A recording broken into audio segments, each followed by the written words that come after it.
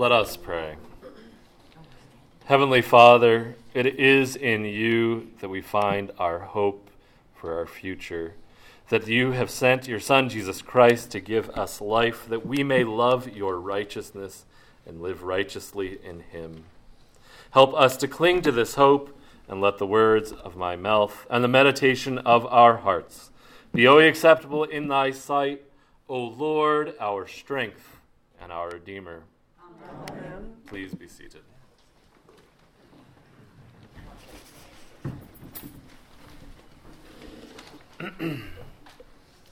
A question that has haunted humanity since the beginning of time, that modern and ancient philosophers alike have attempted to come up with decent answers for.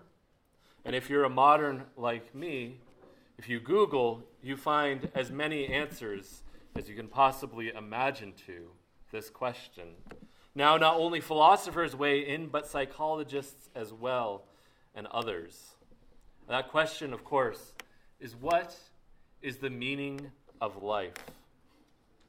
The author of Ecclesiastes, who calls himself the preacher, wrestles with this question. Wrestles with the question of what is life and what are we here for? But in order to understand this whole book of Ecclesiastes, you have to go to the very beginning and pay close attention. Because if you blink, you'll miss the entire setup for the rest of the book. The author asks, what does man gain by all the toil at which he toils under the sun? In other words, why are we here? This is that central struggle for the author. And if you notice this coming week on your Abide with Christ bookmarks for the month, the readings for the next 2 weeks, in fact, are the whole book of Ecclesiastes. Because this little gem of a book, the 12 chapters of Ecclesiastes, wrestles with the same things that we so often wrestle with this day. Where do we find meaning in this life? The author, who is assumed to be Solomon, King David's son, has tried many things. He's tried many things, including things which we might have been suggested as modern solutions. Delicious food brings meaning, perhaps. Or the storing up of money, or entertainment, or sex. Perhaps one of these, he thinks, might bring meaning to his life. But those who are in Christ know that these are not the answer, and he, in fact, says that these are vanity of vanities. They bring no meaning to his life. Binging on food or storing up money brings nothing but more hunger, and to have your money, as Christ says, eaten by moths and rusted away. Entertainment brings nothing, nor does going from one person to another bring any sort of comfort in this life. As Solomon concludes, these are vanities of vanities. And he wonders here in our passage this morning what this toil and work is for. And perhaps he forgot, or is not yet quite ready to get back to Genesis 3, which tells us not necessarily what the toil is for, but why work and life seem to be a toil. For work was not meant to be a toil. Work was meant to glorify God, to subdue the earth. But in the fall, man was cursed with work as a toil. In the fall, thistles and thorns came to make work no longer pleasurable, no longer the joy that it was supposed to be, but hard. And so that answers the beginning of this question, which he asks this morning in our reading from Ecclesiastes. But it goes on as sort of a typical response to the questions for the preacher. He starts with a hard subject. He starts with the coming of death, for death comes for all. And he recognizes this. I took an ethics class several years ago. It was a medical ethics class of all things. And although the professor and I almost never agreed on any of the more interesting, controversial subjects, it was a good class, and I think we enjoyed learning and discussing our disagreements together. But someone in the class made a really fascinating observation. Where 30 years ago or 40 years ago, the conversation of sex was taboo in our American culture, now we talk about that as easily as if we were getting a sandwich. However, death we tend to shy away from. Death we do not like to talk about. And the author touches on that. That seems to be a universal throughout the history of mankind, throughout the history of humanity. And the author says, well, there is hope as long as we live. And he makes an interesting comparison that would be lost on us. Well, we would say, yes, of course, you'd rather be a live dog than a dead lion. But this is a much stronger statement than you think. A dog in the culture was a gross thing. It was not the cute little things which we like to have around our house to pet and bring us comfort when we're frustrated. It was not man's best friend. But they were kind of sneered at, and street dogs, in a sense. A lion, on the other hand, was like the Lion of Judah, strong and mighty. But the author says no. It's better to be a live dog. It's better to be a lowly street dog than a lion who no longer lives. Death, he says, has no hope. The dead, he says, are forgotten. And of course, the irony is that if in fact this is written by Solomon, which seems to be a reasonable conclusion to make, he was not forgotten. For we remember his wisdom that comes from the Lord, as well as his folly of having numerous concubines and other things. Solomon was not forgotten in his death, but remembered. But likewise, for those of us who are in Christ, are not forgotten. For yes, it seems as though this darkness comes for us all, but for those who are in Christ, there is a greater hope than what Solomon sees so far in this passage. First, those who are in Christ are not ever forgotten by God.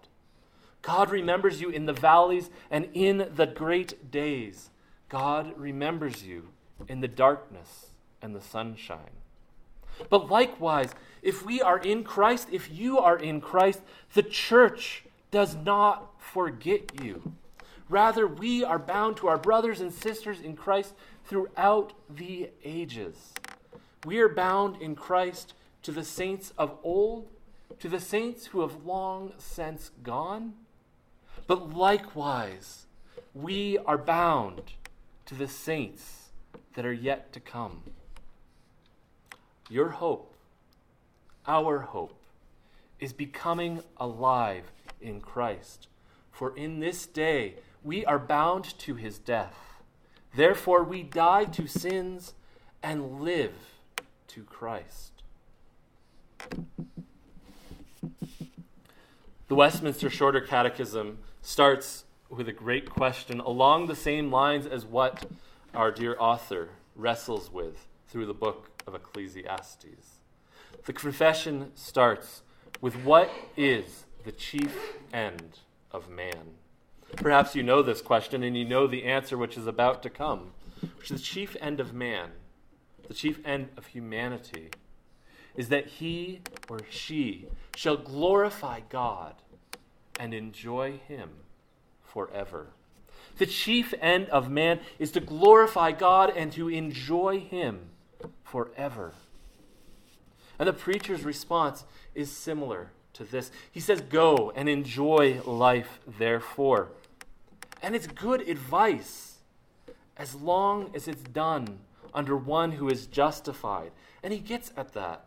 Go eat your bread with joy, drink your wine with a merry heart, for God has already approved of what you do.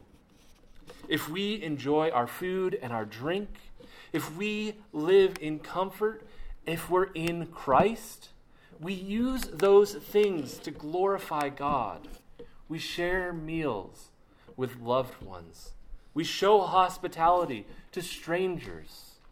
We drink with them and enjoy their company, and we take comfort and comfort those. But these can also become false gods.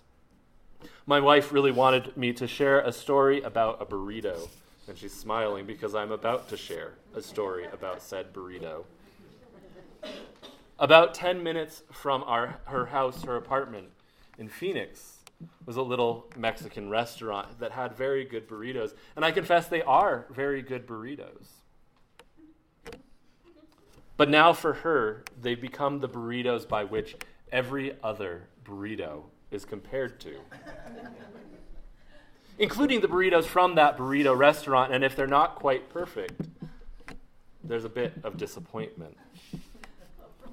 Now, I don't think Julie actually idolizes these burritos, although maybe just a little bit.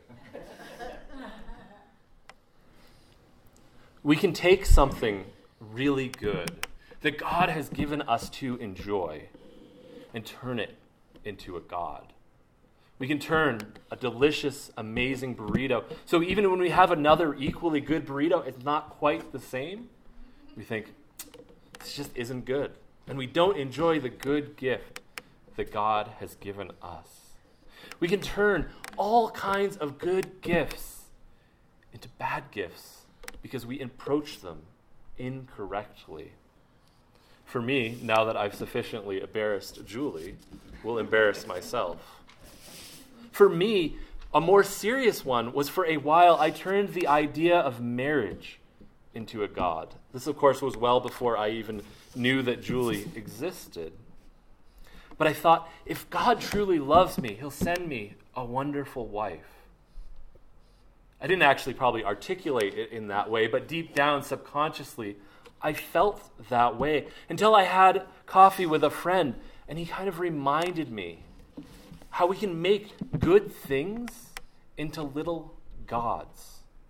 How we can make good things and disorient how good they are for our own pleasure. And for me, it was the idea of marriage. But once I reoriented it, once I realized that this could be a good thing if the Lord blesses me with it, but it is equally good if the Lord calls me to celibacy. Either were good and beautiful. It was then that I recognized what Solomon or the preacher was trying to get at. Enjoy your life with your wife whom you love all the days of your vain life. Enjoy that good gift. Enjoy it deeply. But recognize that it is just that. It is a gift from God.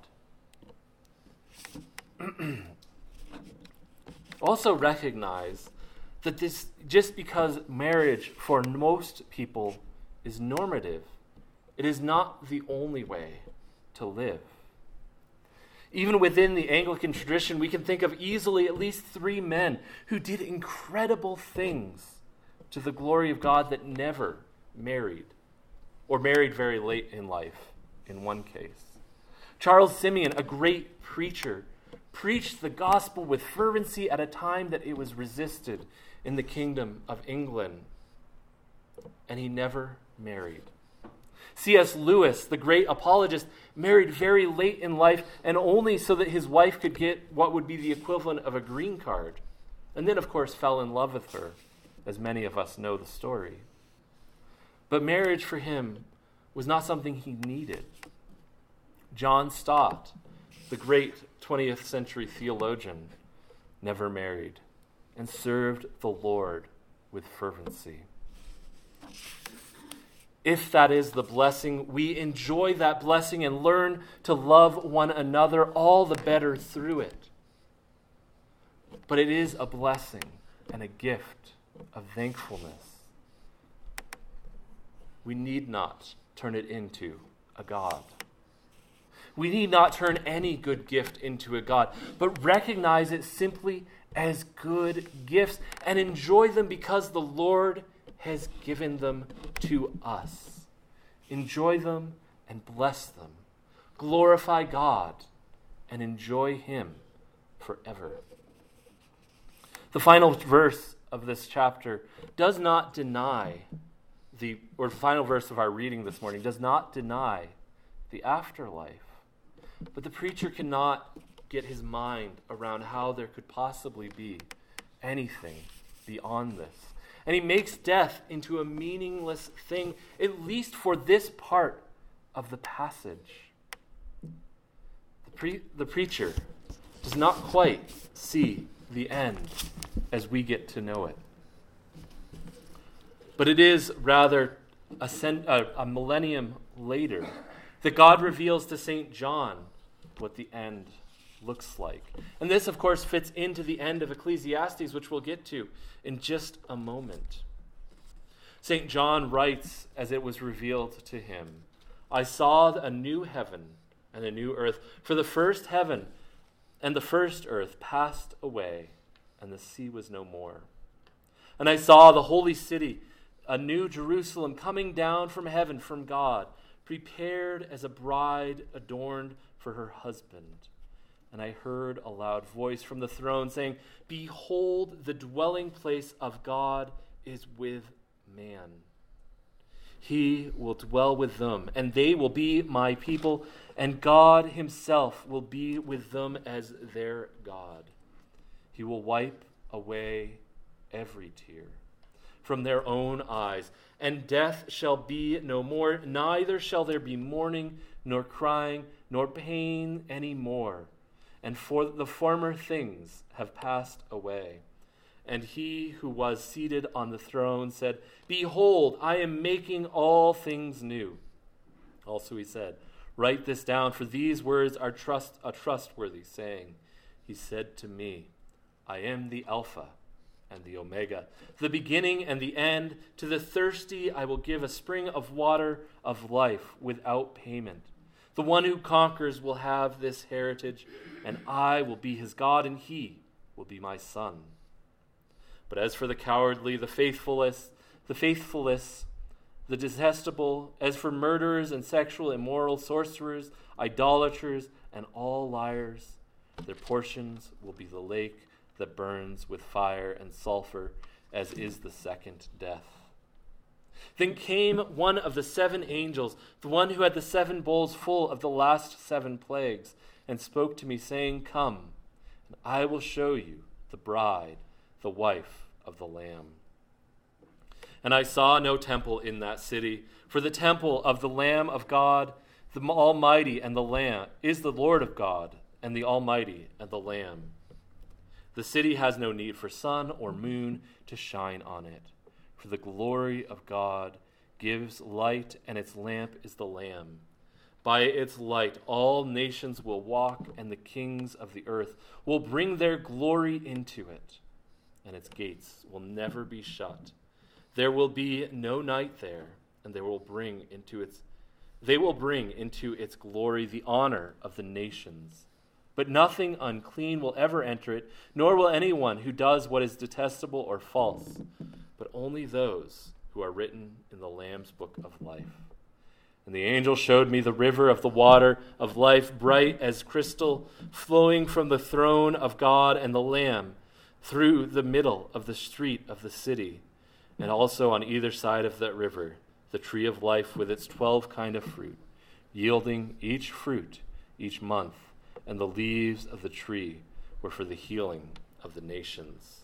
No longer will there be anything accursed, but the throne of God and the Lamb will be in it, and his servants will worship him.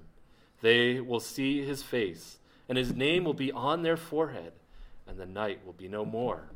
They will need no light of lamp or sun, for the Lord will be their light, and they will reign forever. And so, in the wrestling with what this life means, the preacher, as he calls, does not yet see what will come. But he does see that death comes.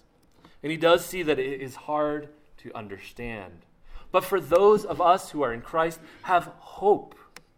We do not say, that there's no knowledge or wisdom in Sheol, but we look forward to the recreation of the heavens and the earth. Now, for those of you who want to read through all of Ecclesiastes, bear the question in mind as you make your way through each chapter. Bear that question in mind that started it. What does man gain by all toil which he has under the sun? And then hold steady, for it's not till the last two verses that we get an answer. The last two verses of Ecclesiastes read, "The end of the matter, all has been heard. Fear God and keep his commandments, for this is the whole duty of man. For God will bring every deed into judgment, with every secret thing, whether good or evil." In other words, God will judge us, will judge the good and the bad. Your life will not be forgotten. The actions of our lives will not be forgotten, but rather they will be revealed on the last day. But we are given hope. If it feels as though the heaviness of that statement is too much, our hope is in Christ. His righteousness has been given for your sinfulness. His righteousness has been put upon you so that you and I can look forward to that coming of that great new city. In the end, the point of Ecclesiastes is to show the vanity of worldliness. And for us who are in Christ, it calls us beyond this vanity to live for Christ's righteousness, to live in Christ's righteousness. For in living in Christ, Christ has put away death. Death's dominion is no more. Living in Christ gives life that meaning which we so long for, that meaning which is made possible, which is so beautifully summarized in the Westminster Catechism. Glorify God and enjoy him forever.